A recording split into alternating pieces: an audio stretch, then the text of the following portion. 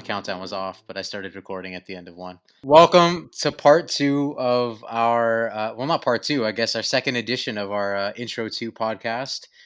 Today we're talking about an artist that we haven't talked about very much on the podcast, but I think it's a hotly debated topic, at least between Shane and I. And I'm imagining Kyle, you're probably going to get into this as well. So welcome, Shane, for joining me again for the second round of Intro to for Lupe Fiasco. And welcome Kyle, who's been a guest on the show before for our hip hop catalog discussion last year. So welcome back. How are you doing, man? I'm good. Thanks for having me, guys. I appreciate it. I'm excited to talk about Lupe because I think a lot of people forgot about him. Me I, included. I, I definitely forgot about him. Yeah, no, me too. Those to be honest, I didn't listen to a lot of the newer stuff before this, so it was a nice, I guess, reintroduction for myself. Yeah, I would It's agree. it's been a long time since he's been in the public. I don't know if it just happens to coincide with the fact that we decided we were going to do a podcast, but like he's been very active on social media with all of like the protesting and stuff like that going on. So it seems like he resurfaced after not having heard about him for the last 2 years, I guess, since his last album came out in 2018. But he's got a new album on the way. Apparently, he sent it to Steph Curry. So Steph Curry is the only person in the world with the new Lupe Fiasco album right now. But we're going to talk a lot about Lupe's early days. We're going to talk about his career. We're going to talk about kind of our origins with Lupe Fiasco. Um, and then we're just going to tackle some of the stuff that maybe you haven't heard of or maybe you have heard of over the course of his career. So again, welcome Kyle, welcome Shane. This is our intro to Lupe Fiasco.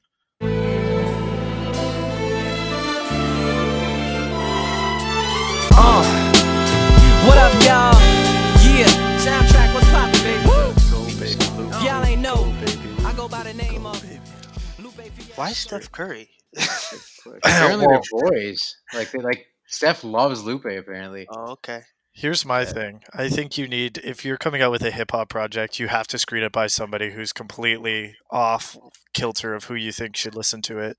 Kanye used Seth Rogen and Aziz Ansari, and you have now Steph Curry, who's gonna co-sign this album coming out. Yeah, I guess that does make a lot of sense. I think it's crucial.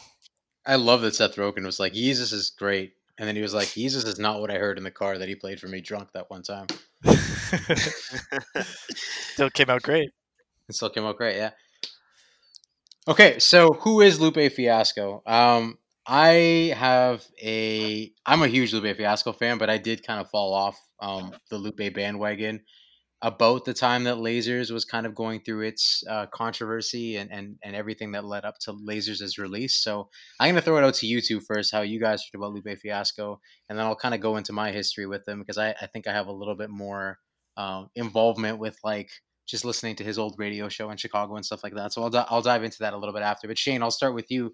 How did you get introduced to Lupe Fiasco, and what were some of the first things that you heard from Lupe? My intro to Lupe Fiasco came, I think I was in high school, I want to say. Was I in high school? It was 2005, you probably would have been grade 9, grade 10. Yeah, so basically it was like every white kid who Kick Push came out and everyone's like, "Well, finally a hip hop song about us." Yeah, and it really wasn't, but at that point you had all these blinders on and you thought, you know what you thought. So I listened to Lupe a lot back then, and loved that song. I'll never forget missing Lupe Fiasco when the Glow in the Dark tour came to town, Mhm. which I've talked about at length about my biggest regret in life is not going to the Glow in the Dark tour. And my friends were downtown shopping at a Drift, and Lupe Fiasco was in there just shopping, and they got a picture with him. And I remember how angry I was that I was not downtown at a Drift to see Lupe Fiasco. It was one of my highest played albums, The Cool. For me, The Cool was in heavier rotation than Food and Liquor was ever at any point. I think The Cool for me was my intro and my guiding light to Lupe and everything that I loved about him. And then I went back to Food and Liquor and enjoyed that. But The Cool just resonates a different way with me. And then Lasers came out, and then I fell off and was just like, no, it's not for me. And then I listened to some later stuff and felt the same way. But more to come on that. So did you hear Lupe? What's the first song that you heard from Lupe? I'm sorry if I missed that. Kick Push. Kick Push? Okay, yeah, that makes sense. And then I'll never forget the first time I heard Daydream by Lupe Fiasco. It was in grade 10 drama class, and this guy used it for a monologue, and I thought that song was like spectacular. Like I thought it was amazing, and it's my favorite off of Food and Liquor still to this Really? day. Okay. Yeah. Okay. I can respect that. Okay. And then you haven't. So as you mentioned, you haven't really listened to him since then. I remember we were coming back from a friend's wedding and we listened to Drogas Wave, and it wasn't quite a captivating road trip listen. I think it requires a lot of thought and it requires a lot of dedicated listening to be able to maybe understand a little bit more about what he's talking about. But it's not nearly as like poppy or like out there. It doesn't have that Pharrell and like that punchy Kanye production that some of his earlier albums did. So it's a little Yeah. bit tougher to get into. Yeah, I think so. And what was the what's the album? There was the album that he came out with before Drogas Light. Tetsuo and Youth. Yes, I remember when that album Yeah. came out. I listened to that actually a lot and thought, "Oh my God, Lupe's back!" And Yeah. I remember messaging some friends and saying, "Like Lupe's back, like listen to this album." And then Drogas came out, and then I was like, "Oh, maybe not." Kyle, how about you? How about yourself? For me, it's very much like Shane. Kick Push was, I guess, the introduction for Lupe for me. Um, I wasn't a huge fan of Food and Liquor. Obviously, respected it. I love the hit singles, that were the main singles from it. But I'd probably say I fell in love with Lupe probably around the Cool. Um, Lasers, obviously, I just like Lasers. I fell off. I didn't really feel it was as good. I feel like he was trying to. It was. I feel like it was dated because I think that album was pushed back a few times by the label, so it just didn't really fit the time. I feel, but overall, and after that, I totally fell off until I guess like you brought up the conversation to me and told me how this told me about that you guys want to review it on the podcast. So I went back and I looked through it, and to be honest, I think Lupe just fell to the plate of conscious rap. Like just a lot of conscious rappers just don't hold, I guess, that energy what they first had. So I feel like that might have contributed to me falling off, but I I will say I've really really underrated Lupe after 2012 to I guess 2018 when he put out his last album because I don't think he was unlistenable. It's just heavy. It's conscious rap is just Yes. heavy, and especially like in today's day and age, what he's speaking about in terms of the stuff like the protests and all this kind of stuff that's happening, and I guess folks educating themselves on what's happening in the black community. Like Lupe been speaking to that from I'd probably say Food and Liquor straight through, like a little bit even on Lasers, and I just felt like it's not easy to digest like other music. I Yeah, would I agree. agree. Go ahead, Shane. Sorry. I was just gonna say, I think for me, like the way that I view Lupe Fiasco is almost like a cocktail. Like there's this well-rounded taste to it where it's like it's something that's so appetizing yet you still have the bite of liquor at the end of it. So you listen to his earlier music and the production is great and his flow is great and the lyrics are great, and then you actually listen to it and there's your bite. That's the kind of like realization and eye-opening that you're listening to something that is weighted heavily on emotion and not something that's so easily digestible as something that you would listen to on top 40 radio and hip hop at the time. Yeah, he's Kyle, you and I kind of talked about it, and I'm glad we haven't got in depth about it. But like, I have a very strong opinion about why Lupe became. I'm not going to say unlistenable, but like, he had a very, very significant departure from the sound that made me a huge fan of Lupe Fiasco. And we'll talk about that. I think either we'll dive into it a little bit today, and then maybe a little bit more on the deep dive. But it's definitely something that I think is worth giving a lot of attention because there almost are two parts of his career. Like he's gone through some substantial changes in the last 10 years, let's call it 10 years since Lasers came out. But the first half of his career was so promising, and I think he was probably one of the best technical rappers. And I still maintain I think he is one of the best technical rappers I've ever heard. but there are some changes in kind of his sound and the way that I think he's gone about approaching his records that has maybe not resonated as much as it did in his early works. So for me, I mean, Lupe, my cousin, which I'm learning is pretty much a massive influence in all of my music and fashion tastes. I've really just like, as I've listened to a lot of music in the last couple of months since we've been in isolation, everything that I've listened to, whether it be Little Brother or Lupe or like when I started listening to Saigon and Papoose and a lot of underground rappers back in like the early 2000s, my cousin had a lot to do with that involvement. So he actually introduced me to Lupe Fiasco via a song called Conflict Diamonds, which was actually a freestyle over Kanye's Diamonds. If you haven't had a chance to listen to it, I would highly, highly recommend listening to it. And I think it's one of the best displays of his technical skill still to this day.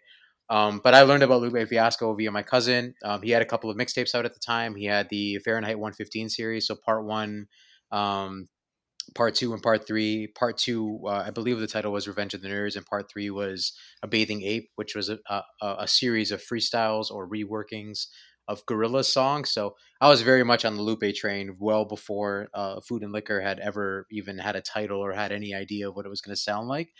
But I love Lupe Fiasco, man. Like he put out a lot of underground kind of freestyles and stuff like that, but he had a pretty good balance of original music as well. I remember listening to Revenge of the Nerds and thinking that like Mean and Vicious and Glory with I think it was Cardinal Official was on that song, but there's quite a few people on that record that are artists that I had heard about before and I was a big fan of, and then he just kind of started to work with them. And then as I started to get into kind of the I guess the middle of high school, or probably around the time that you started listening to him, Shane, Food and Liquor started to become a project that he was working on. Obviously, he had his kind of breakout feature on Kanye's "Touch the Sky," so that was a really really exciting moment for him to have his kind of coming out to the mainstream, and watching him feature on that song, and obviously having a video for it was amazing. So I yeah, I mean the reason I wanted to kind of do the podcast is I've been a huge Lupe Fiasco fan, but much like yourselves, I think after Lasers, there was just so much controversy and like stuttering and coming off of albums that were so strong, in my opinion, of Food and Liquor and The Cool, to just kind of lose some of that momentum and have an album that was a dud in a lot of ways, or at least at the time I thought was a dud in Lasers. It kind of sucked to know that he was kind of like the promised one, and then he just kind of fell off. And there's a lot that we can talk about that happened, I think, between The Cool and Lasers, but I think that I very much share that same space as you guys. I remember Lupe Fiasco up until 2010, and then since 2010, Lupe Fiasco has kind of been this. Yeah, I'll listen to it when I get a chance, but he's not really on the high priority list when he puts out a new record. Even though at one point in time I would have been scrambling to hear the newest Lupe song wherever I could have heard it. So it'll be interesting because I think you guys probably got into it maybe a little bit after myself, but I very much have a skewed opinion of who Lupe Fiasco is based off of all of the time that I kind of invested prior to him becoming the Lupe that I think is a little bit more outspoken and a little bit out there in the mainstream, the way that he is today. So I think a good starting point. I mean, for us, we've I think Shane, you've listened to Revenge of the Nerds and Bathing Ape in like sparingly. I don't think we've really gone in and listened to them fully. Kyle, I don't know if you've had a chance to listen to the Fahrenheit series, but if you have thoughts on it or opinions on any of the records or all three or even individual ones. I really don't. I haven't listened to them in such a long time. Um, like all I know is from leading into Food and Liquor and all those projects that Lupe put out. I only discovered them in retrospect, so I didn't listen to them in succession. So I had already formed my opinion on Lupe by the time that I heard those projects.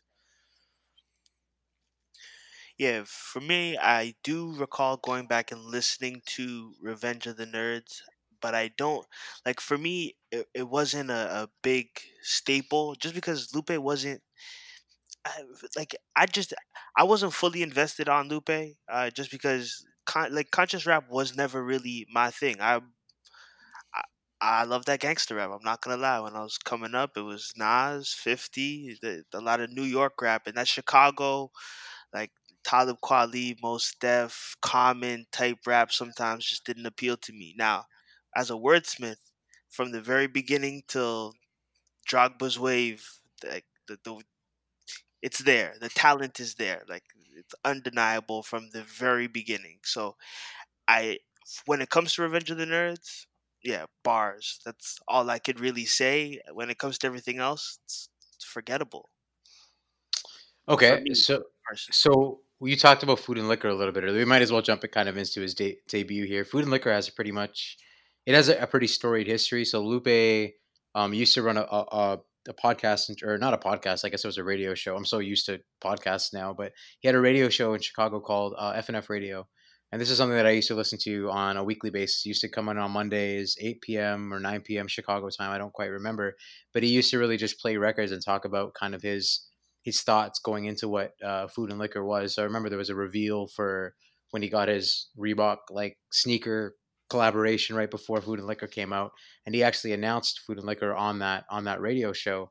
It had been pushed back for a number of years.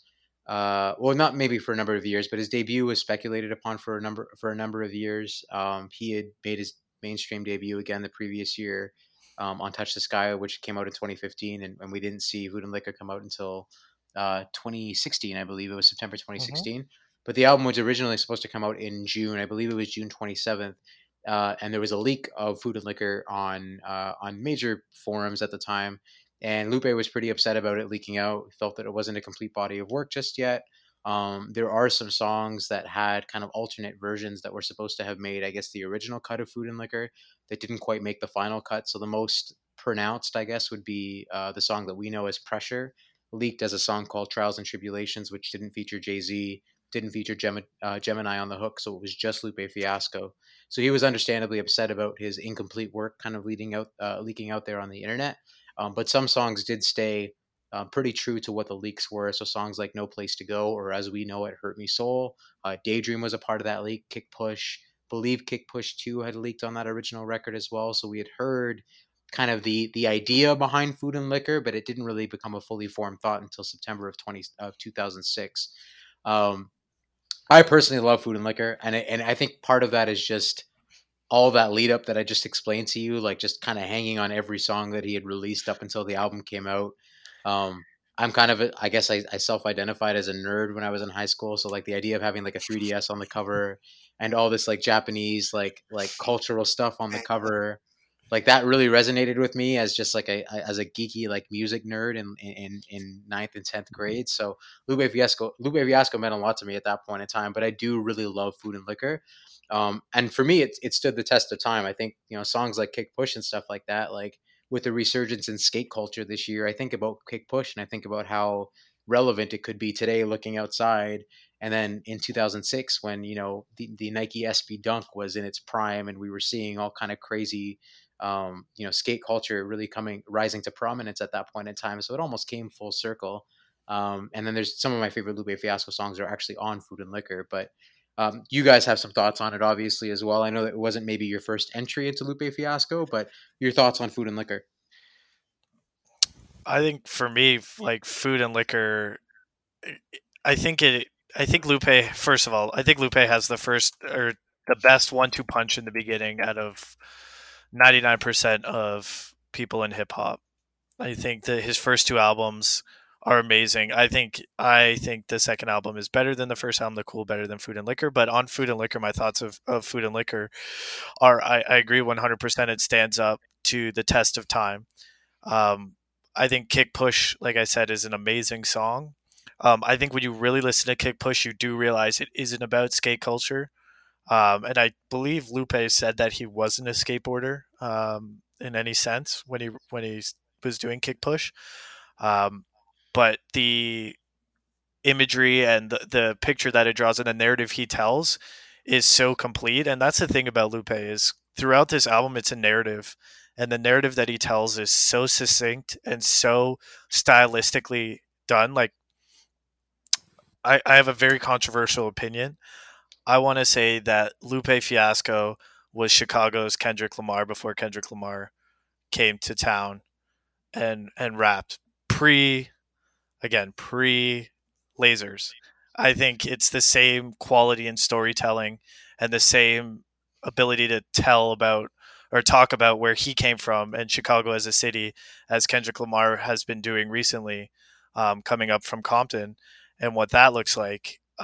So it's and he did it in such a stylistic way to apply to so many people who could not necessarily uh, be on board with a lot of the mainstream hip hop artists that were happening then. Like you said, Daniel, with like a 3DS on the cover, and all the anime references, and like for me, Daydreamin' is again my favorite song on that album, and quite like in my top three Lupe songs of all time, and that is really like uses a lot of imagery from Iron Giant, which is crazy when you think about it, that a hip hop artist in that period of time came out with something that is so out of the norm when it comes to a hip hop album, and still is able to put everything together so well that when you go back and listen to it, what are we, 14 years later, the album still is put together so tight and so crisp. The only thing is, I feel like it emotionally is such a draining album to listen to. It's something that is like, it's necessary to listen to it. It's not something that you just want to bump and like, rhyme along to. It's something that you have to actually listen to and understand. And I think doing that requires a huge deposit and withdrawal of emotion when listening to it. At least for me, that's my thoughts on Food and Liquor. Well, I actually have a take that's a little different than both of you guys. For me, I feel like Food and Liquor is. I think we get caught up in nostalgia with it. I don't think it really holds up as well as um, other albums of its time. Now, not to say it's not good. I'm not trying to say that, but in terms of, I found myself wanting to skip tracks because I just got bored. Uh, but I would say Food and Liquor does have some of his best hits. Um, but there is a lot. I feel like there's some fluff in between. If you're looking for more than a guy to preach to you, because like Shane said, it's heavy. I think very much so. I can see the relation between him and Kendrick. I guess for me, and having a lot of older hip hop influences and seeing what Chicago's a hotbed for conscious rappers. So that, like, Lupe came out and he was Chicago, very much so. Like when we see an Atlanta artist come out today, and he sounds like Young Thug or 21 Savage, or I guess a little earlier Luda Ti. It, it he fits that mold of Chicago. And I think he was the last of a dying breed, because I feel like after Lupe, the next best thing we got from them was Chief Keef in terms of drill rap and things like that. And that's like the whole narrative of Chicago rap changed. But I would say with Food and Liquor, it has some of his best songs like Daydreaming, Kick Push. Uh, I don't have the track list in front of me. Let me pull it up here. To have a Jay Z feature on your first album as well is like, that's mind blowing, because you don't see that today. And the cool. I feel like, yeah, overall, a lot of great tracks, Emperor soundtrack, but I found myself bored at times. More so, hey, like when you get to that second album, and that second album's bumping front to back, no matter, like, you're just in it. It's a visceral experience for me in terms of the second album. I think one thing for Lupe is like we're talking about Food and Liquor right now. Food and Liquor got met with like a substantial amount of hype behind it because you mentioned a Jay Z feature on the first album. Jay Z wasn't invested in First and 15 Records or Atlantic Records, which is what this album was released under. He actually executive produced this album. Yeah, So Jay Z's stamp of approval on this record spans more than just that feature on Pressure. He was advocating for Lupe Fiasco, as I think a lot of people were advocating for Lupe Fiasco around that time. yeah. He Kanye got that West. Jay-Z, he got the Jay Z co-sign very early, even Yeah, without even being on Def Jam. which is crazy because Jay Z doesn't really have any involvement in Lupe's career past Food and Liquor, but obviously Food and Liquor was a work of music that Jay Z really stood behind. How much of that was influenced by Kanye West and Kanye West getting putting Lupe Fiasco on in a certain sense with Touch the Sky and with introducing him to the world with that feature, with that music video. And even, we've kind of grazed over it, but in the same era of time, Lupe, Kanye, and Pharrell had a supergroup in CRS that was formed that really never really came to fruition, but they released that Tom York sampled song Yeah. together, and then Lupe, the three of them actually came together again for Good Fridays, which would have been, I guess, 5 years after Food and Liquor, but it kind of went radio silent after that for one reason or another. It's upsetting that trio really never came to release a record together, because I think it would have been such a perfect moment. But I also think it might have just been the apex of all of their careers, like meeting in that middle. That's when Kanye obviously was very into Japanese culture with, what we saw in Graduation. Pharrell, same thing, working with Bapesta and stuff like that. And then Lupe obviously being very fascinated with not only samurai culture, but also with just some of the geekier things that we talked about that appear on his album. It was kind of this perfect meeting point. And then I think since then we've seen the three of them take very, very different trajectories. So I think it might have had to have happened in 2007, and then it didn't happen in 2007. But even if we got a CRS album today, I doubt it would be the CRS that we all envisioned that would have been, 13 or 14 years ago. So And it's we've never seen Jay-Z co-sign an artist that wasn't signed to him, I think, before or after that moment. no, because I think about the artists that he did co-sign. So True Life was a Rock Nation signee. Yeah.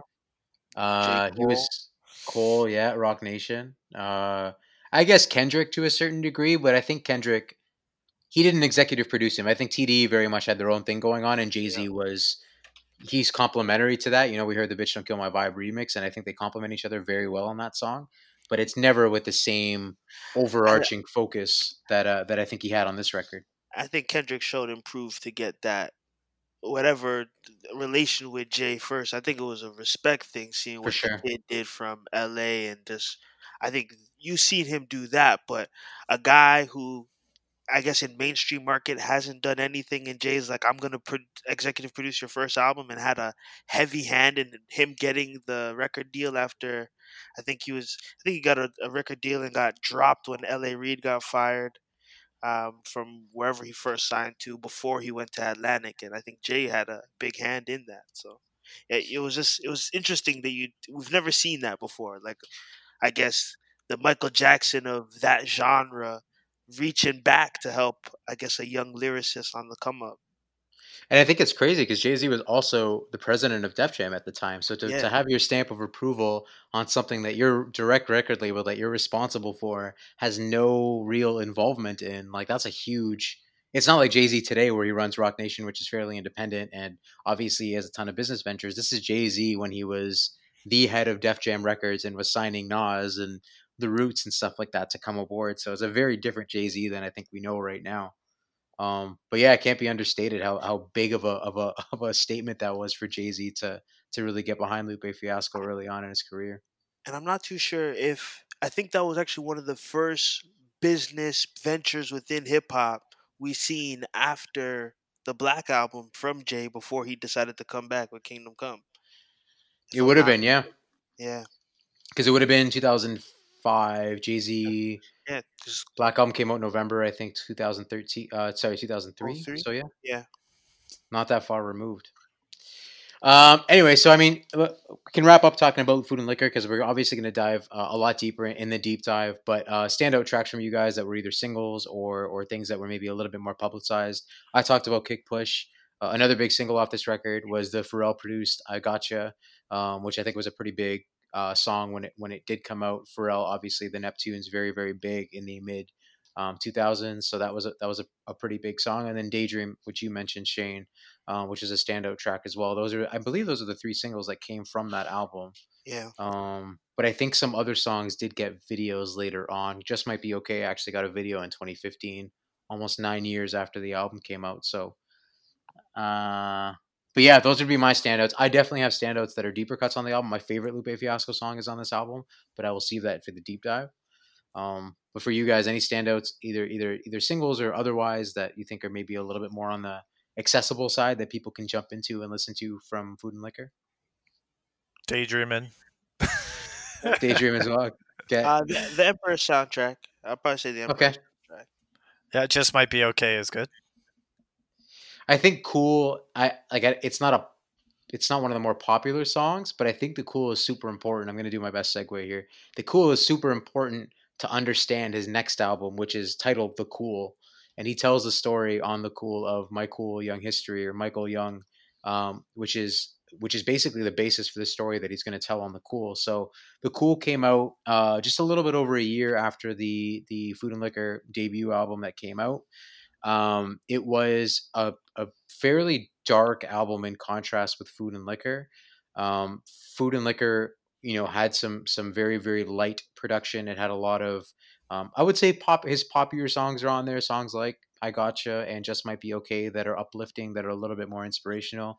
The Cool kind of does away with most of those songs. There are a couple on there in Paris, Tokyo, and High Definition, but for the most part, this album really seeks to expand the story that he tells on The Cool.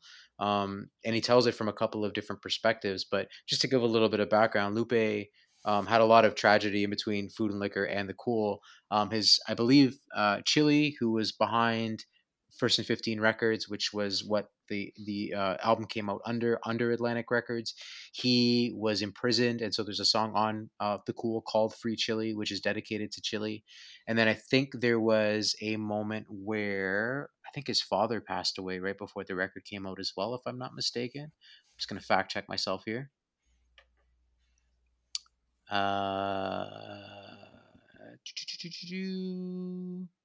Yes, so his father passed away from type 2 diabetes, and Chile was convicted of attempting to supply heroin to a drug ring and eventually sentenced to 44 years in a correctional facility. So there was a lot going on between Food and Liquor, which was a very forward thinking, I think, inspirational album in a lot of ways. And I think The Cool reflects where he might have been mentally over that year and a half. So Shane, you mentioned The Cool being kind of your first foray and what made you kind of go back. So I'd love to hear your thoughts on The Cool first. Then Kyle, you can go ahead and share your thoughts on The Cool as well. Well, first of all, the Cool has like one of my ultimate love songs on it, which is Paris Tokyo. So good. Uh, it's like it's the song for me that inspired me in a lot of ways, like romantically. So I love the idea of that song.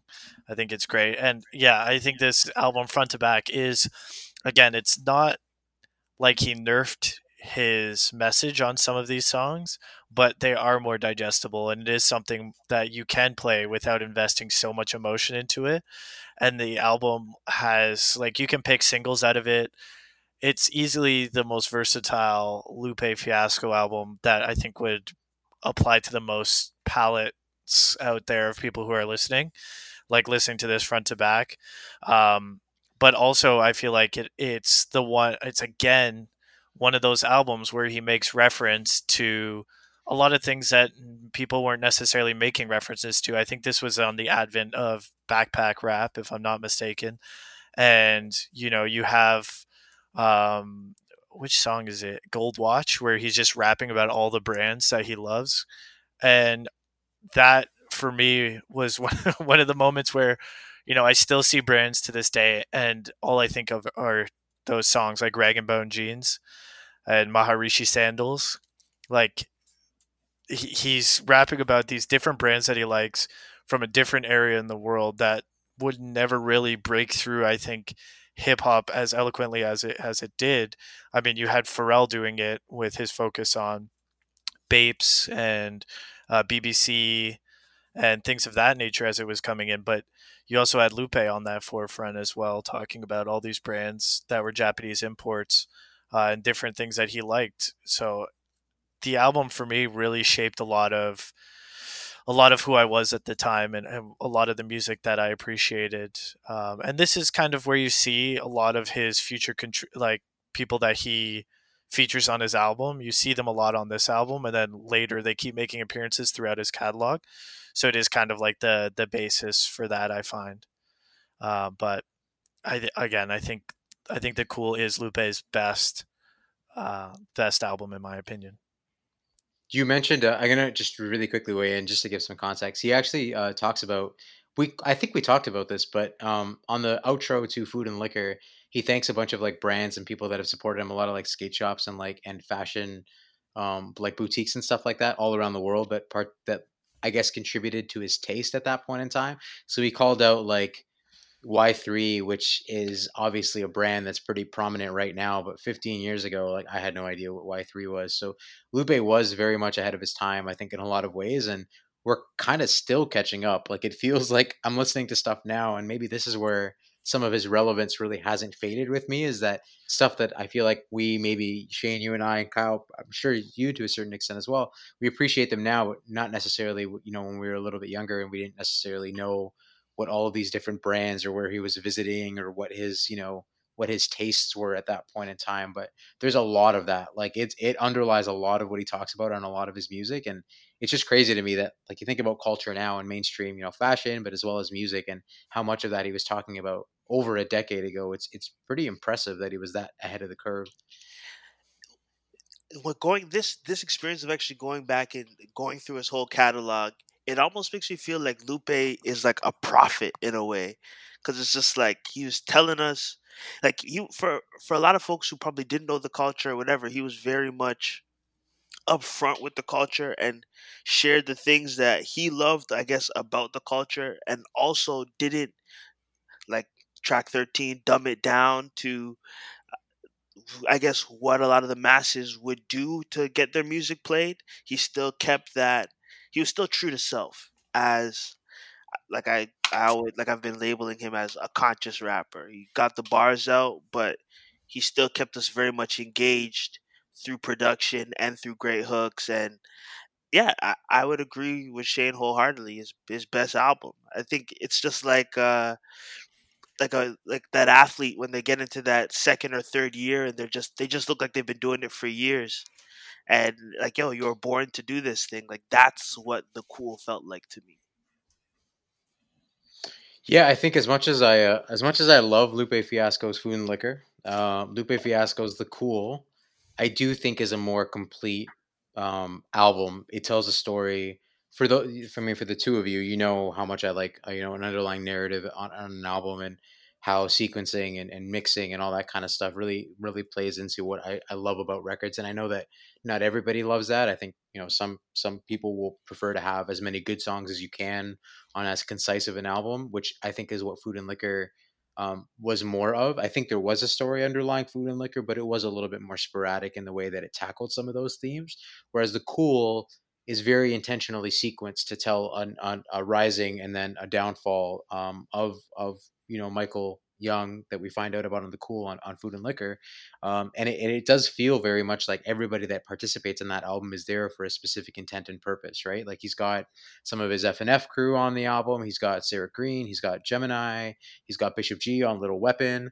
So some lesser voices that aren't as prominent, obviously, as Jay-Z and Kanye West and Pharrell, but actually fit the narrative of what he's telling on The Cool a lot better. So I agree with you guys. I think The Cool is Lupe's best album. I don't think it has maybe punch for punch some of his best songs in the way that Food and Liquor does, but I think it's a complete work. The Cool works more cohesively as a body of work than Food and Liquor does. And Shane, you mentioned some of the songs that are kind of standouts. Like Paris Tokyo is great. It's a very Tribe Called Quest feeling song. That snare and that kick, it very much calls back to backpack rap of the '90s, and I think a lot of what he was inspired by. Um, but I also think that one of the things that held together his catalog so well early on in his career is the fact that he worked with the same producer.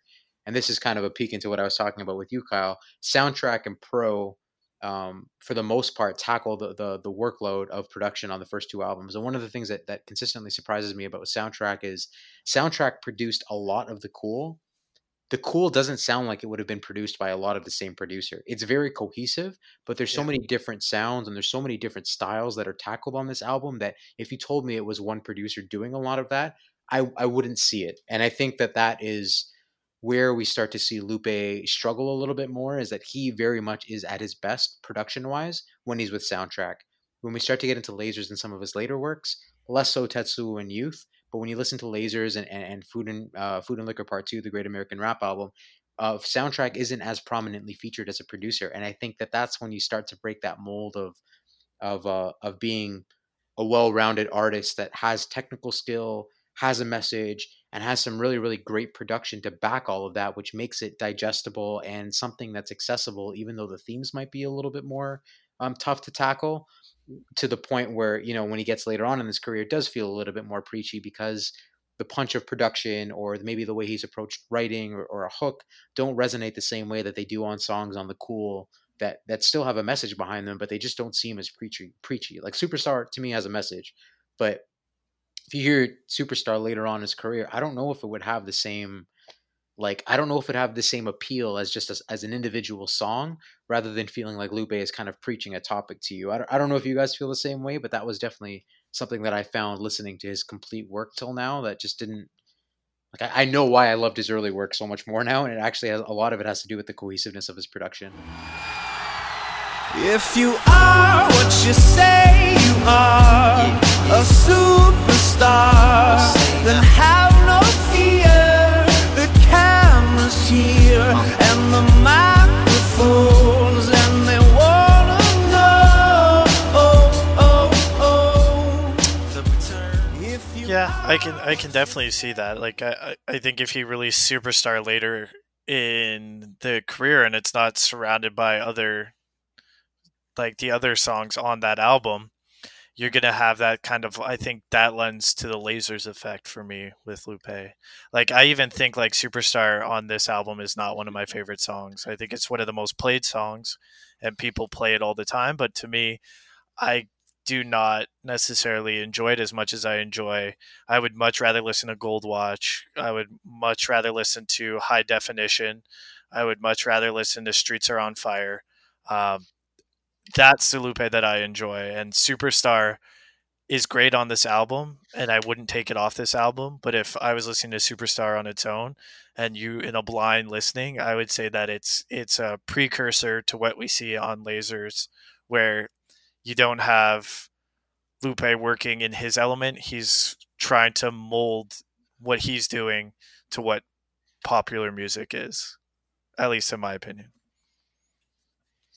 Kyle, thoughts? I think. Well, I agree. I agree with what Shane just said, because I really did feel like after this, you did feel, I guess, him just trying to conform to what's happening in music. I guess chasing hits and whatnot. I feel like with the Cool, I don't know if I'll agree with you, Dan, in terms of the production, like the change of production gives a different type style of Lupe. I really just feel like after after the Cool, it just felt like he felt like he had to he had a role to fill within hip hop from a conscious standpoint because of the state of hip hop.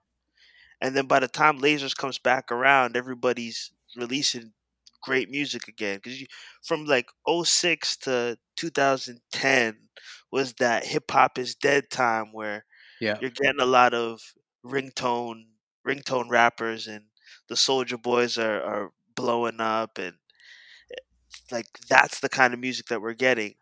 And I feel like when the Cool came out, the Cool was it it was palatable conscious rap. Because if you tell somebody to go listen to a Common album today, they're probably not sitting through it the same way as they would, I don't know, like an album that you would have more fun listening to.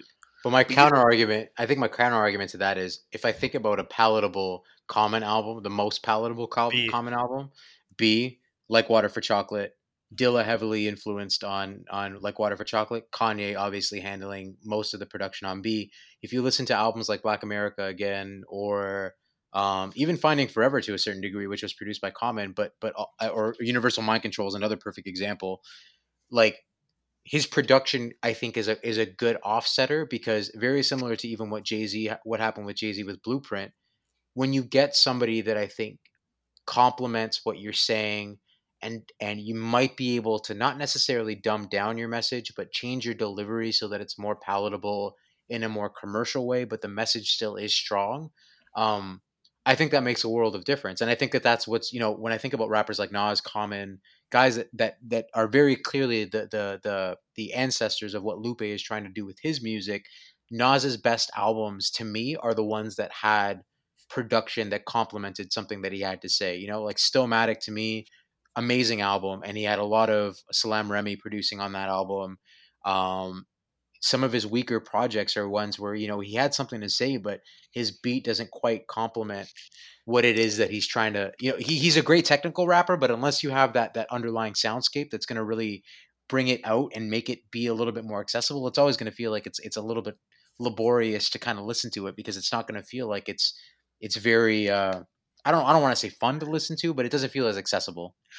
I hear you, but I think the difference is with, like, let's say someone like Nas. Nas is putting out whatever the damn well he wants to put out, no matter how it sounds. Where I feel like Lupe very much look like, outside of the cool. Listen to listen to Lasers the most. Like, I guess this would apply to Lasers the most. It feels like he's trying to put together, like he's following the formula of how to make a rap album. Right? How do I put this together in a way to find success? Right? But then when you release the same year as Watch the Throne, and I think I can't remember who else came out that year with Lasers. You have, like, there was a lot of good music that came out. I think 2000, it was 2011, which obviously you're not going to be able to hold weight when you're competing with obviously some giants, but I just feel like a lot of Felipe after the cool is forced. He's trying to follow. It felt like he was trying to follow a stencil on how to make a good rap album, how to make a good commercial rap album. Sorry. I think. I mean, let's jump into the cool. I mean, let's jump into Lasers right now, because there's obvious. I think this is probably the most storied of his albums and probably deserves the most attention in terms of talking about it, just from its background, but also the actual music on the album. Just to kind of put a bookend on the cool. Obviously, we talked about some of our favorite standout songs. Superstar for me, as just a first single, I think it did kind of stand out. It's still something that I go back to from time to time. But Hip Hop Saved My Life is another big song on this album that I really love. I listened to it today, actually, on the way to us recording this podcast. Shane, you mentioned Paris Tokyo and High Definition. Kyle, any standouts that are more single or maybe a little bit more accessible from this album that you would jump into? With Lasers. Cool. Sorry. Oh, with the cool. Yeah. I would probably say Little Weapon, Love Dumb It Down, and probably Put You On Game. Those are three that I always like when they come on. Like, yeah, it takes me back to that time. Okay. Dumb It Down, I forgot. Yeah, that was a single as well. I remember the video for that song. Yeah, we'll tackle more of that, because Little Weapon is another one of my favorite Lupe songs, but I do think that just everything that it talks about, um, I think it deserves a little bit more attention. So let's jump into that, because I think there's really some great stuff to unpack on that song. It was also produced by Patrick Stump of Fall Out Boy, so it kind of stands out. I think Travis Barker did the drums on that song as well, so there's quite a bit of a story behind that song. But we'll tackle that on the deep dive. But as for Lasers, so Lasers, we've talked about it being kind of this dividing point of his career. Lasers, for those of you that don't know, is a very, very kind of, I guess, widely debated album in terms of why it turned out the way that it did. Um, it was something that was initially, Lasers was supposed to be a triple album called LUP End, which Lupe had announced, I think, around the time that The Cool had come out, or he had kind of set out a framework very similar to Kanye with Graduation, Good Ass Job, and all the college theme of albums. He wanted to do a triple album called LUP End. LUP End was supposed to be his last record, but the contract that he had with Atlantic Records, I believe, prevented him from doing it that way. So he had to postpone it, and then essentially wanted to do an album called The Great American Rap Album. Again, we hear that title again later on in his career, but we eventually landed on a title called We Are Lasers, which was, again, shortened to Lasers over the 2 years that we were waiting for this album. And then it became a pretty kind of hotly debated album, because it was something that seemed to have gotten a lot of influence from Atlantic in trying to push a little bit of a different Lupe Fiasco. And I think some of the songs that we're going to talk about on this album really do reinforce that idea of it maybe being a little bit more of a label driven album. Lupe did talk about the release of the album after it had come out, and said that, he's happy with the music that came out on the album, but there's a lot of I guess, background conversations and things that happened with the label that kind of sour it for him to a certain degree. To me, this album, it sounds like two different records because I think there is glimpses of what Lupe Fiasco wanted to do with LUP End, and I think there are breadcrumbs of what would have been an album that didn't have any intervention by the label. And then there's another half of this album that seems like it would have been very heavily intervened on by the label in songs like Out of My Head with Trey Songs, I Don't Want to Care Right Now, a lot of the punchier, poppier songs. But if I go back and I listen to Lasers now, uh, it I do like songs on Lasers. I actually don't think it's Lupe Fiasco's worst album in a lot of ways. Letting Go, Words I Never Said, which is okay. I don't love it, but it's okay. Till I Get There, I think is awesome. The Show Goes On was a great first single, I think. Beautiful Lasers, I enjoy a lot. State Run Radio, Break the Chain, All Black Everything. There's a couple songs on this album that I think, with different songs in the mix, could have made a lot more of a cohesive statement and actually might have been a more enjoyable album and also truer to who Lupe Fiasco set out to be with Food and Liquor and with The Cool. But instead what we get is kind of this halfway. We get some of his more conscious songs in Letting Go and Beautiful Lasers and All Black Everything, but it's balanced out with songs that just don't feel like they fit Lupe's aesthetic up until this point. Songs like Coming Up and I Don't Want to Care Right Now. Like I just like whenever I hear them, I don't think Lupe Fiasco. I think a beat and a hook that were sent to Lupe Fiasco by a label and were basically, necessitated to appear on this album so that he would have a little bit more commercial appeal. In fact, I think there's something out there that says that Out of My Head was not made for Lupe Fiasco. In fact, it was supposed to be given to B.O.B. and then it was actually given to Lupe Fiasco as his label mate as the first single because B.O.B. had another song on his album featuring Skylar Grey and another artist. I think it might have been Airplanes. And so it was given to Lupe Fiasco instead. So your thoughts on it? Because there's a lot of story behind it, but I could go into this and we'll talk about it on the deep dive a lot more, but that's kind of my overarching viewpoint on Lasers. I actually don't think it's as bad as a lot of people make it out to be. Yeah, I didn't know that point about Bo that the one song um, that you said was actually written for B.O.B. It actually does feel like a B.O.B. song. Agreed. Yeah. Right? Like it. Yeah, that's crazy. For me, I think Lasers is not as bad as the rap that it gets. It just came out at an unfortunate time. Um, like when you come out the same year as, and I have it here, Watch the Throne, Take Care, Cold World, The Carter 4, you're gonna be forgettable that year. Yeah.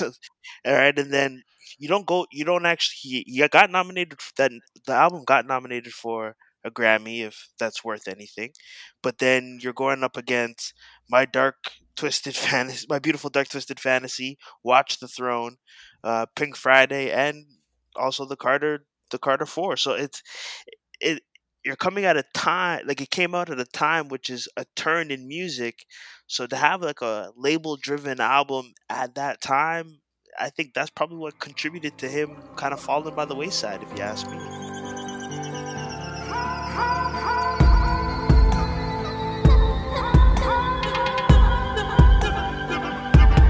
There's only two ways out of here. You ain't too late, you'll be trapped here forever. There's only two ways out of here. One's through the door, the other's Well, I think what kind of sucked too is the two lead songs that were supposed to come out on this. I'm going to go back to my production bit because I feel very strongly about this point. Shining Down was the first single, which featured Matthew Santos, which was on a couple of songs on the previous two albums. I think he was on American Terrorist and he was on Superstar, which we just talked about. Produced by Soundtrack, was the first single, never made the final cut for the album. Neptunes produced a song, I'm Beaming, second single for the album, also never made a final cut for this album. If you put I'm Beaming and Shining Down on this album and you take out some of the songs that I think I talked about a little bit earlier, I think you actually do get a more well-rounded album. Does it win Album of the Year? Absolutely not. Nothing's beating by My Beautiful Dark Twisted Fantasy that year. Like, I don't know if you guys have any counter argument to that, but I don't think there's anything that could have toppled that. I think Good Kid, Mad City probably was the closest album time wise that came out close to it. That may Yeah. have given it a run for its money, but even that was 2 years later. But I do think, just looking at it as a Lupe Fiasco project, if the songs that were intended to be used on this album actually appeared on it and it was sequenced a little bit differently and some of the filler was taken off, you actually do get an album that is worth listening to and going back to maybe 6, 7 years later, or at least deserved a little bit more attention, or a little bit more acclaim than it really got when it came out. But unfortunately, whether it was label intervention or whether it was Lupe Fiasco deciding that it wasn't the right fit for the record, two songs that I really do love going into the Lasers era just aren't included on the album for some reason. Shane, you mentioned Lasers being the worst Lupe Fiasco album, but are there any redeeming points on this, or is it only negative? No, yeah, I think again, I think "I'm Beamin'" is a great song. I think "Shining Down" is a great song, and they make it as bonus tracks on a later version of the album, later release. I don't want to care right now. Like, if you tell me that these aren't Lupe Fiasco songs and they're just songs that are going to play on the radio while I'm listening to Z103, then yeah, I like a lot of these songs. But if you are telling me like this is Lupe and I'm coming off of the Cool and then I listen to this and I get that artists pivot and they want to make something different and you have and I know we keep drawing parallels to Kanye and stuff like that because another Chicago rapper, or we talk about Common, but Kanye continually shifts his music and changes the outlook, like changes the DNA of it to push ahead times, but he tries to get ahead of the curve. I feel like this album is, even though it's recorded over 2 years and released 2 years later in 2011, the album comes out and it feels like it's just trying to fit into what they think hip hop is now, being that conscious rapper where he thinks there's no marketplace for it. Like, I know I read up on it and I know he has he had some issues while he was making the album, and he says that he hated the process of making the album, so that's what Yeah. made him feel so about it. He dealt with depression and all that jazz. But this album to me is my least favorite Lupe Fiasco album, 100%. So one other thing, Kyle, I'm going to go back to this again. I'm sorry to harp on the production point. There is two songs on this album that were produced by producers that he had worked with prior. So the Buchanans produced All Black Everything, which I think is an excellent song on this album. And the Needles produced Till I Get There, which is another one of my favorite songs on this album. Every other producer on this album had never worked with Lupe Fiasco in the past. So we see King David producing 4-song soundtrack, not featured anywhere on this album. Neptunes, nowhere to be seen on this album. And then the rest of the album is just kind of a who's who of producers that I think were popular around the time that this album came out. Like, if I look at Kane Beats, who produced The Show Goes On, produced Right Above It for Lil Wayne, produced Super Bass for Nicki Minaj, produced Reverse Cowgirl for T-Pain, Bedrock by Young Money featuring Lloyd. Yeah, that's a bop though. He's That's the truth. his production is like this. All of those songs came out between 2009 and 2012, and then he hasn't produced anything since 2014, and that was a Nicki Minaj song featuring Skylar Grey. I really, really do think that if Atlantic had an agenda, if you look at the production side of this alone, Alex the Kid was also huge at that time with producing Airplanes, and I think he had produced a song for Eminem, if I'm not mistaken. It might have been off of Recovery. Yeah, I yeah, Love the Way You Lie. Yeah, so another yeah, number one song. I really do think that they tapped into these producers to think these are guys that are doing a lot to make yeah, other artists popular at this point in time. Let's utilize them and try to get them on the Lupe Fiasco train. And I just read up a little bit more on the production side for B.O.B. Lupe apparently was offered Airplanes and Nothing on You and Airplanes. He had initially recorded a version of those songs, and then both songs were rejected by Lupe Fiasco's label. So if Lupe takes on Nothing on You or Airplanes and that features on Lasers, I wonder how much more creative freedom he gets outside of what he had on this album, because nothing really hit the way that those two songs did. No, there was really no hit on this album, but obviously B.O.B. made a career out of Nothing on You, and um, And Airplanes was a Flat huge hit for him as Earthing. well. And Flat Earth. B.O.B. Bobby Ray. Where Flat is Earther. B.O.B. right now? Bobby Ray. That's a topic He's for still another making time. music. Is he? Okay. Yeah. Is he still on Atlantic? I don't know. Probably not. um. Uh, So yeah, I, it's hard. It's hard for me to get past that. I know you don't entirely agree with it, Kyle, but I look at this production list and I'm just like, man, this is so far from everything that's led to Lupe being a successful artist to this point. It bothers me and it really irks me. I guess in hip hop, I guess the hard part the part that I'm finding hard to agree. Sorry, is the fact that we've never seen someone with bars like there's no question about his rap ability, and production is what holds him up. Hmm. Like, can you name another rapper where that's the case, where the I could. rap was not the question? I think Nas. Nas is a legend, man. Nas is, like I after know, after hip hop is dead, Nas is allowed to put out whatever he wants, whenever he wants, but think just to make about, money if he wants but to. not even up to hip hop is dead. So if you think about Nas, Illmatic, Stillmatic. For me, still, I actually like Stillmatic more than I like Illmatic in some ways. I I know agree. that. Oh, you agree? Okay, I thought I was gonna get roasted for that. I really Stillmatic is Nas's best album in my opinion. I agree with you.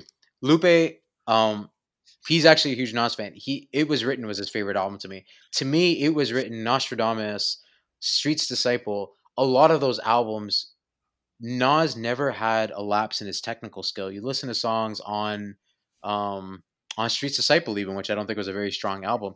Nas never dips in terms of quality, but his production doesn't hold him up the same way. And I think the most redeeming part of Stillmatic, and the reason that it is my favorite Nas album, is because the production is very lush, and I think it's his best produced album.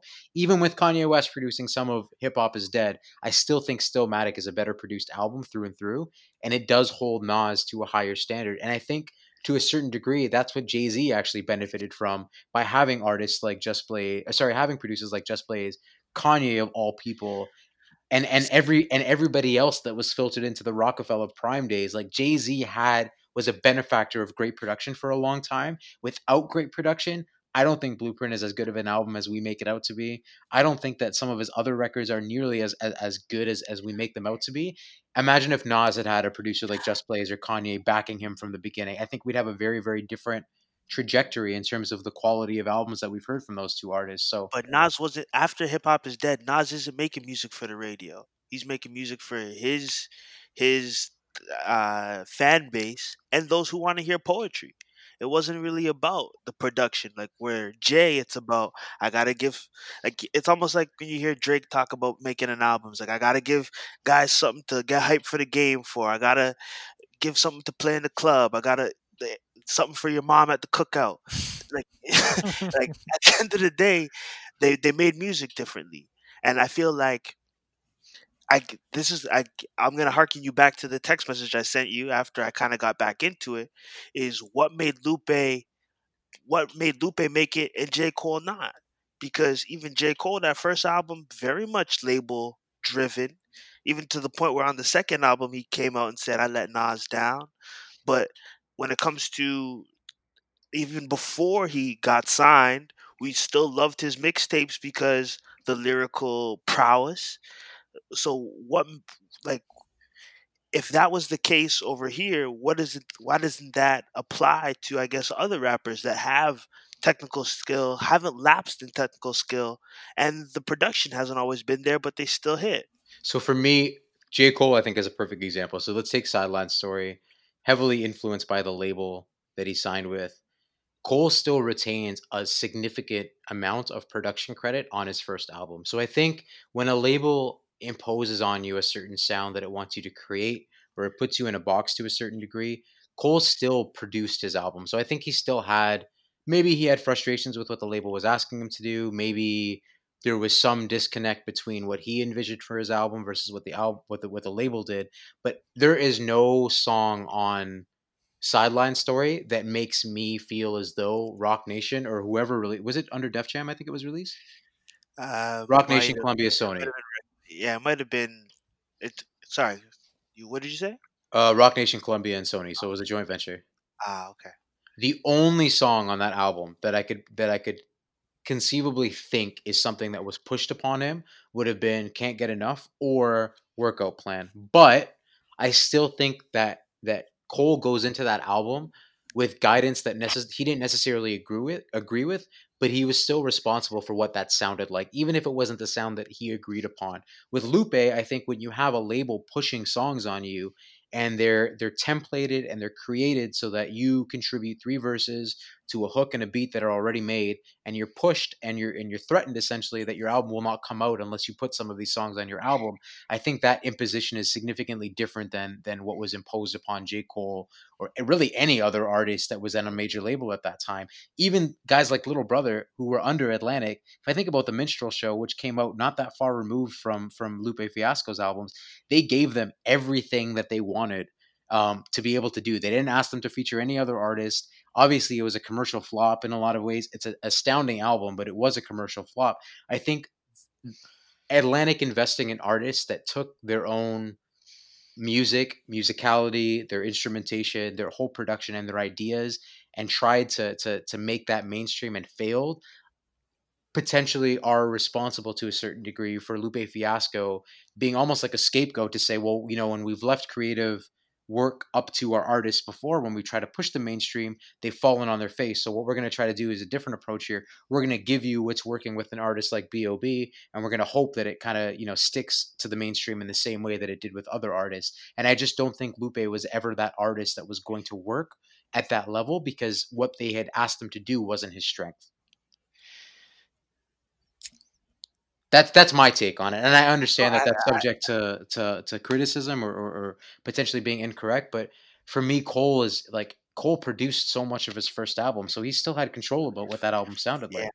no, that is true. That I tend to forget how much like Cole wanted to be a Kanye in his own right, where he wanted to Yeah, produce and rap to the point where I think it was around uh 2014 Forest Hill Drive. They're kind of like, all right, just chill on the producing. We'll take care of it and make sure you got good folks around you. Like just focus on the rap, and I think it has worked out for him, unlike some others. So Cole. I think okay. So looking at first album too, he produced all but four songs on his 16-song project, and the people that produced for him were not Alex the Kid. He got No ID, and he had Kanai Finch, who had worked with Cole previously, and Cole co-produced "Dollar in a Dream 3." So truthfully, there's only two songs on this album that were not produced by Cole: "Can't Get Enough" and "In the Morning." And outside of that, everything else is Cole production. well, just like it's still overseen by the good folks at Rock Nation, which unless you ask, I guess for artists that were potentially signed to Def Jam or whatever beforehand, they they've all like when Jay Z's kind of the head of whatever music division that you're signed to, they usually do right by the artist. I haven't really heard any of those labels really let their artists down in that sense. Like, but we have seen Atlantic, I guess, mishandle a few hip hop folks over the years. Yeah, I think it is. I think this album is a big commentary on Atlantic, and maybe part of that is also my disdain for them for doing what they did to Little Brother and just basically throwing them out when Minstrel Show didn't work out the way that they wanted them to, and they refused to get behind that project because it wasn't selling. But I also think that there's a pretty significant difference when you hand the reins of production over to flash in the pan producers, so to speak, like Alex the Kid that we haven't heard from in a long time, versus other artists that even when Cole wasn't producing his own music, he was getting produced by Jake One and No ID and art and producers that may have not been Cole but are still elite in their own right. No ID is not a name that you scoff at when you hear his production, right? He's been around for 30 years now, I guess 25, 30 years now, and to have him be the person that stands in as a producer on a song that you don't produce versus, again, I don't want to take away from those producers, but guys that were really relevant for 2 or 3 years for a couple of hits. Like I think it's a night and day difference in terms of what kind of support you get from that kind of production.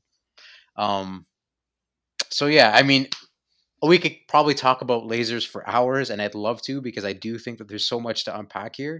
um but I mean, it's definitely not his best project, and it's definitely a disappointment.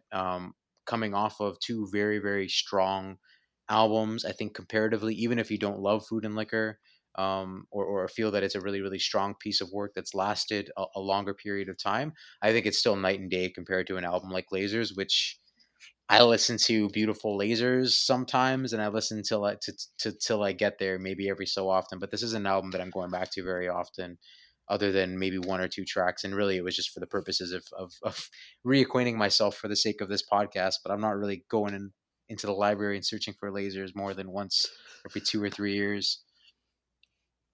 Facts. 100%.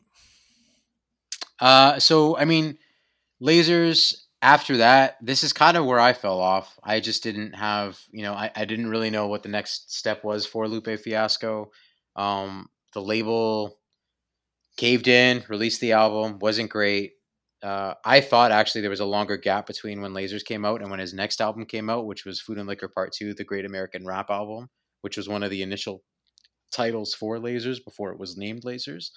And the Great American Rap Album didn't really was another Atlantic record. I think they gave him a little bit more freedom in terms of not only production, but even in terms of like subject matter. I don't think it's a great album, but we do see him coming back and returning with some names that we're a little bit more familiar with. So 1500 and Nothing, which is a group that he had worked with when he was much younger, even prior to Food and Liquor. They appear quite a bit on Food and Liquor Part 2. Soundtrack is back and produced one song on this album. We don't see any of the previous producers from Lasers again on here. Not even one of them appears on this album. Actually, sorry, King David does appear on one song and produces a song featuring an artist I've never heard of, Jason Evigan.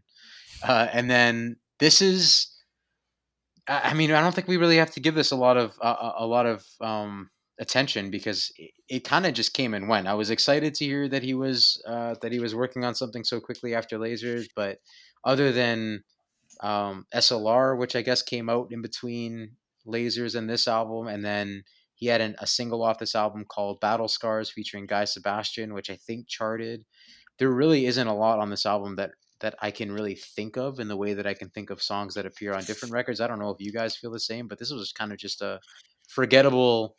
Didn't realize it came out as long ago as it did. Didn't realize it came out as quickly after Lasers as it did, and it just kind of filled, I guess, a contract obligation is the only way to really put it, because it really doesn't have anything special on here. I don't know how you guys feel about this album.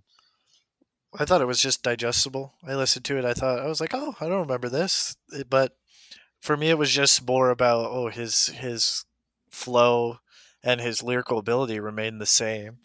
I don't think there's anything that I would take out of this album and be like, yeah, man, I would definitely recommend somebody listen to this. But I mean, you see Bilal on this album. Bilal's great. Like and you see Jane $3 who I haven't seen that person since. But like for real, Bilal is great. So I mean, there's some Pooh Bear on there. I don't know. Lamborghini Angels is decent. Yeah. He actually let one of the few artists to let Pooh Bear actually sing on the track and not just write. Yeah, and I mean, 2 songs. to be fair though, like "Bitch Bad" is a really powerful song. Yo, that I felt that spoke to the commentary of, I guess, what's pushed as like of women in hip hop and Yeah, females today, and drives the narrative, and probably he speaks on a lot of the things that drive women crazy today based on, I guess, years of us, and when I say us, I just mean mass media using that word bitch for 2 different meanings all at the same time. yeah. I mean, for me, this is probably the hidden you should listen to album for Lupe. I don't think there's anything independently that I would say is like groundbreaking, but I think if you skipped over this, and chances are 90% of the people listening to this did, I would just go back and listen to it. It deserves a listen, and there's a lot of really good messaging in this album, really powerful stuff that I think is relevant to right now uh, on this album. Even the cover, like it's just there's no art on the cover. So with everybody over the course of the last week posting, blackout tiles, I think Lupe actually posted the cover of the Great American Rap Album Part 2. It doesn't have anything on it. It just has a parental advisory sticker in the bottom right corner, and that's something that he wanted to I think he had fought the label pretty hard on making sure that there was no art for this album because of the statement that he wanted to make. So again, talking about Lupe being a little bit of a prophet in some ways, this album kind of, especially in the art direction, really does kind of reflect that a little bit more. I would say for me that with that take of Lupe being a prophet in a way, that's where that take came from listening to this album and just really like, yeah, there is no standout track that I'm ever gonna go back to, but I will definitely listen to this thing as a whole body of work. I think it speaks to Lupe the artist, and I think it's true to him and what you may have fallen in love with when you first heard those first two albums. Is it as good? No, because the production, there's something to be desired, but you get you get some of the best Lupe in terms of the bars, lyricism. I would say this is his lyricism in his prime, like because after this you start to see him conform to the sound of music during the years that his next three albums were released. He so I'm gonna go back to talking about Bitch Bad for a second because the impact of the song, the subject matter of the song, Lupe is incredibly intelligent, and I think the way he tackles these topics, he usually does so in a very very creative way. Bitch Bad to me, like this kind of um represents that idea that Lupe, I don't want to say he becomes more preachy. Like the message here is strong and it's a song that I would listen to. But if I think about Bitch Bad and I compare it to a song like Dumb It Down, which has a similar message about, not I'm not a similar message, but a powerful message as well, which is about dumbing down himself for media consumption and what his fans are telling him to do and what his label is telling him to do. And he approaches that song in such a creative way where he's speaking in metaphors and um like he's just very cerebral about the way that he tackles his bars and his verses in that song. In Bitch Bad, like it almost feels like a lecture. Like I don't want to say that it's a bad song because it has a significant thing that you should definitely listen to, but there are parts of this song where it does feel like Lupe is just preaching or lecturing you about something that's happening. And I think it's in the third verse where he doesn't even like there's not really a flow to it, like he's kind of just like speaking on beat, but it almost sounds like a spoken word song rather than an actual like rap performance in the way that we've seen some of his stronger songs that have a message still are, musical and still have a flow and are a little bit tighter. This kind of lets that go a little bit. It might be tough to have worked that into the topic that he was trying to address, but this is one of those songs where like I really do look at it and think, Lupe as a performer could have done better, but the message itself holds true and is significant. And whether it's the most digestible song or not is kind of besides the point because the point needs to be made. But it's just because I've seen him do something similar with songs like "Dumb It Down" in the past, and even "Hurt Me Soul" to a certain degree, where he speaks on pretty heavy topics, but puts a different spin on them where they don't seem so preachy. He just seems like he's kind of educating. And this, I don't know, it just doesn't feel Lupe is at his best when it comes to presentation and I guess performance. But it's hard to kind of guilt a guy when he's trying to give a positive message or at least illuminate something that is a little bit of a double standard. It just I don't know. I don't feel right criticizing it, but at the same time, I'm like Lupe. I know that you could do better as a performer on this song. So that's kind of my I don't know. I'm on the fence with that take because I feel like I can get ripped a new one for that. But in the same token, like that's just how I feel about the song. To be honest.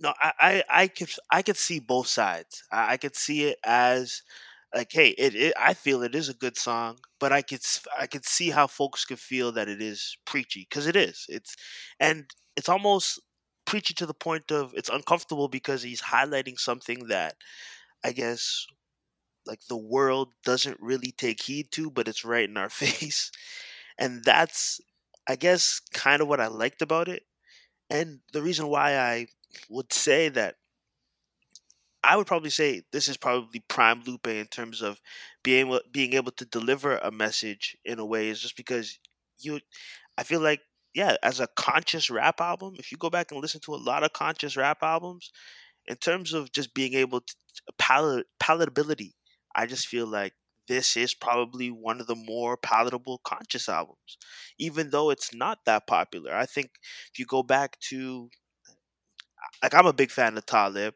but there's some Talib albums that weren't as palatable as something like this, where Yeah. it is message heavy. Like, the music, it's more than just entertainment for these guys, and that's what it felt like with this. It was, I get to do something that is more than entertainment, and I think the label's gonna just let me do my thing because of what happened with Lasers, and that's why I felt it probably came out so quick, because he probably used a lot of concepts from probably what he wanted to use the year prior. Yeah, I think subject matter wise, like we do, to your point, Kyle, like this is a lot more Lupe Fiasco, and it's not an album that seems like it just came out like he wrote all the songs within a short period of time from Lasers. There probably is a lot on here. Lamborghini Angels I actually really enjoy off this album. That song came out not too long after Lasers, if I'm not mistaken, and SLR. I think he had a couple of mixtapes in between. We kind of grazed over them. We'll talk about them on the deep dive, but he had a couple of mixtapes that also came out in between Lasers and this album. So you could see Lupe getting back into that category of conscious rap. And yeah, I think it is a more palatable album. And I think it's a really, really good point to bring up Talib Kweli, because Talib Kweli does sometimes straddle that line of being a little bit too preachy, and the subject matter when you talk about bitch bad, like I think I'm entirely comfortable with what that subject matter is. At least for me, that's not the part that makes me uncomfortable with the song. It's just certain ways that he's delivered a certain line, or maybe it doesn't have that tightness that Lupe Fiasco has had on some of his more conscious songs, and that's kind of what undid it for me in some ways. But the message is powerful, the song is powerful. It's important to listen to. If there is one song on this album to listen to, I think it is. I think it is bitch bad, or potentially battle scars to a certain extent too, being a single. Shane, thoughts? I know that you shared it kind of at the beginning, but any thoughts on anything that we've talked about before we wrap up with Food and Liquor Part Two? Well, he calls it the Great American Rap Album Part One. So I'm guessing we're gonna expect Food and Liquor Part Two, the Great American Rap Album Part Two. And we'll see what that's like when that comes out. But again, I would say that this is definitely an album that people out there skipped over that you should go back and listen to, especially now. I think this is, again, if we want to continue the narrative of him being a prophet in a certain way, this is the proof in the pudding on a lot of what he's rapping about is still uh, super relevant right now. And there's a lot of lessons to be learned by people like myself, white people, listening to this album and trying to gain insight into what other people's experiences are like and understand that. So use your time and educate yourself. And Yep. if you don't listen to the album, at least take in "Bitch Bad," because it is a very interesting take on how we use bitch in the modern day. It's, and even I guess with females in hip hop now kind of taking it and making it something to be proud of. It's going to be interesting to kind of see how that translates uh, for, I guess, certain folks later on in their life when they're called that in not a positive light. Yeah. Yeah. It's definitely, it is such an interesting viewpoint, and it's reminiscent, I think, of like Dumb It Down, of that time where you make a song about like contradicting the hip hop industry and rap in general, and what lyrics should consist of to make a song that fits an album. And he does it again here with Bitch Bad, where it's a critical take on the use of the word in hip hop and the connotation on both sides of it, and how that can affect, women and men and all that jazz. I think it's a really interesting take. So I definitely recommend that people go out there and listen to it. He also, just very quickly, I think it's also super important to listen to that song coming out of this album, because it's not the first time that Lupe Fiasco tackles this topic. He does it very, very briefly on Food and Liquor. And he says, I think it's in the second verse. I'm gonna try to find the lyric here. Uh,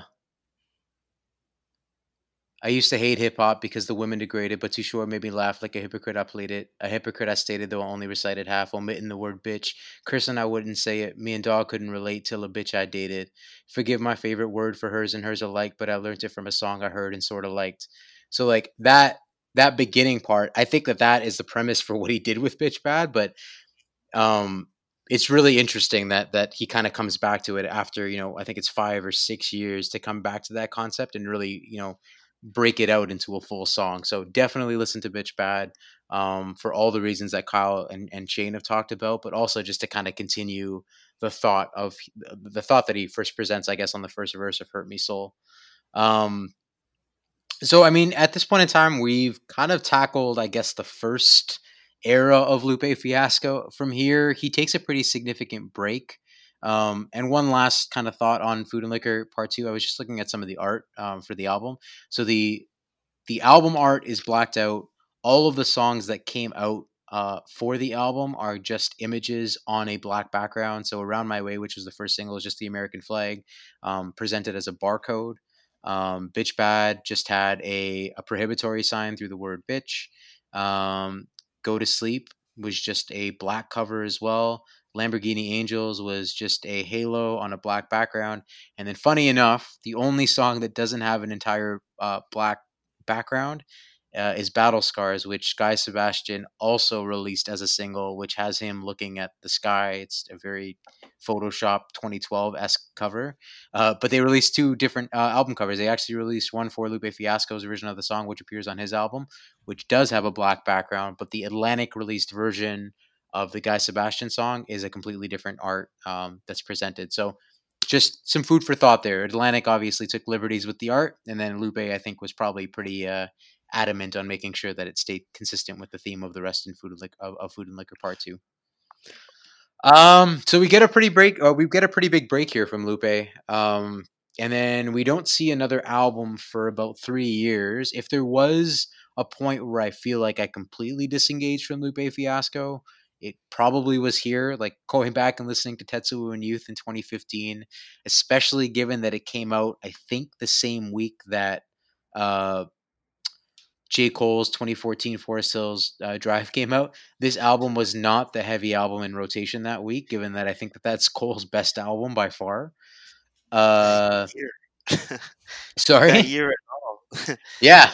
I don't know. I might have an argument for that. I have to take a look at what came out in 2015.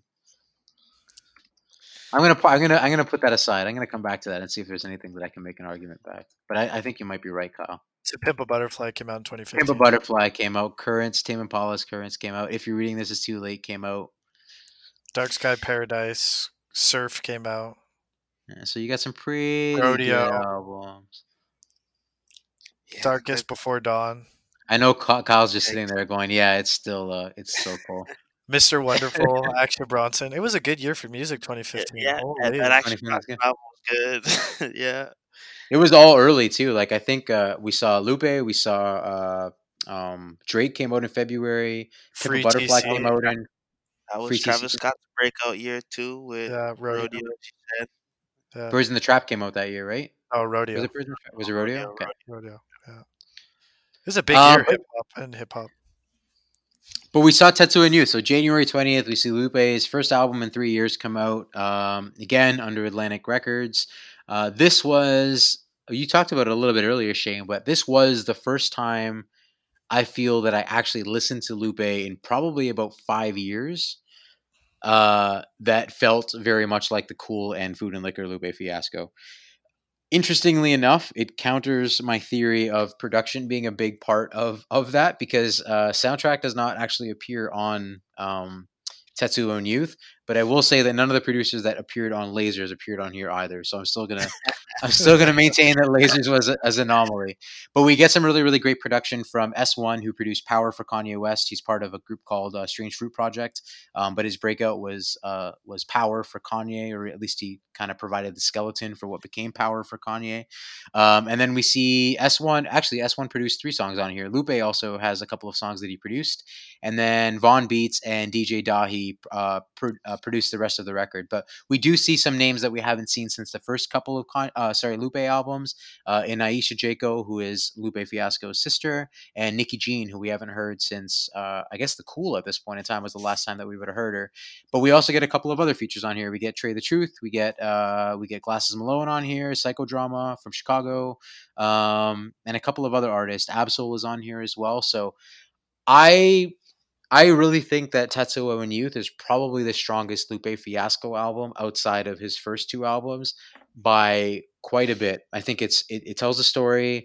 I think production wise, it really does complement Lupe. I think we hear Lupe at his technical best, and he's again walking that line of being conscientious and conscious, but not overly preachy. And so we start to hear a lot of that shine through in songs like Mural, which is long. It's almost 9 minutes long, which I didn't realize until I listened Yeah. to it recently. And then Dots and Lines, which was kind of reflecting on his contracts about not signing with a major label and how that can be kind of a detriment to your career at that point in time, which is ironic because he's still making this album under Atlantic Records. But there are a lot of great songs on this album that are artists that I really enjoy. Terrace Martin is featured on here on a song called Body of Work. So this is probably one of my favorite Lupe Fiasco albums outside of the first two. Actually, it is my favorite Lupe Fiasco album outside of the first two. I think it's really strong. I think it's right up there. I think if this had bookended the cool, If sorry, the this Food and was Liquor and the LUP Cool, end, yeah. If this was LUP end, I would have been super, super happy with this project. I've actually found myself going back and listening to it 2 or 3 times over the course of the last couple of weeks, just because I actually feel like I missed it. I just didn't. I listened to Blur My Hands, I listened to Dots and Lines, I listened to Mural, but I never really got into it as much as I feel that I could have. And now that I've kind of had a second wind of Lupe Fiasco, I really do enjoy this album, and I would put it right up there with the Cool and Food and Liquor. Um, but that's my take on it. I'd love to hear what you guys think about it. Obviously, it doesn't have the same background as some of his other albums that we've been talking about, but thoughts listening to it for the first time, or thoughts listening to it for the first time in quite some time. I think for me, I like I said before, this album I listened to when it came out. It was my reintroduction to Lupe, and I completely skipped Food and Liquor too. But this album I did spend some time with and really enjoyed, and thought, man, Lupe is back, and that was kind of the sentiment that I carried with this. And then once we touch on his next one, is when I was like, oh well, maybe not. But going back and listening to this album, I do think it is this should have been LUP end, and it is likely, I feel like, the album that he wanted to make back at that time. Obviously, I can't speak for him, and that's probably way off. But I think when you have an album that has, 4 or 5 songs, it has 3 songs that are over 8 minutes long, and it has a song that is 9 minutes and 32 seconds, a song that is 6 minutes and 32 seconds, a song that's 8 minutes and 48 seconds. Like, these are long songs that he's putting on this album, and it still plays through great. I think Chopper is an amazing song, and it's 9 minutes and 32 seconds. I also think Madonna is a great song, and like this again, I know earlier I talked about the Cool, and I said how you see like his future collaborators really on the Cool, but on this album you see Nicki Jean on like 6 or 7 songs, and if you actually look Nicki Jean up on Apple Music, her top tracks are all Lupe Fiasco songs. This person literally built a career off featuring on Lupe, and I think it works perfectly. And going back now with an appreciation for Terrace Martin and hearing the Terrace Martin song and hearing his sax solo at the end, like I really do enjoy this album. I do think it's a great album. Also, we get Absol on the album, and I do like Absol, so that was nice as well. But yeah, this is a good song. This is a good album. It is a good Lupe Fiasco album. Again, I don't think he's trying to play into a box here, which I think works to his benefit. And I think it's the worst thing that come from Lupe is when he does try and work into a box. For I totally agree with Shane, and I think with this, with I honestly think it's probably the Lupe at his most comfortable. I have not like with the Cool. I felt like it was a guy who's trying to live up to the hype of that first album and how well that first album did, and I think he very much accomplished that goal and probably even overstepped it and probably put him on a pedestal that was a little high to keep up with, but when I got to this album, and I didn't listen to this album at all before going back through his music. I actually kind of skipped right over it because, hey, you guys just named all the albums that came out that year. I saw the Lupe album and I said no, thank you, and I'm very disappointed in self because I very much enjoyed this album. Didn't feel the need to skip at all. I was very much engaged. I'm definitely gonna go back, and yeah, it felt like a guy who was made to do this and was very comfortable at doing exactly what, like, doing his job.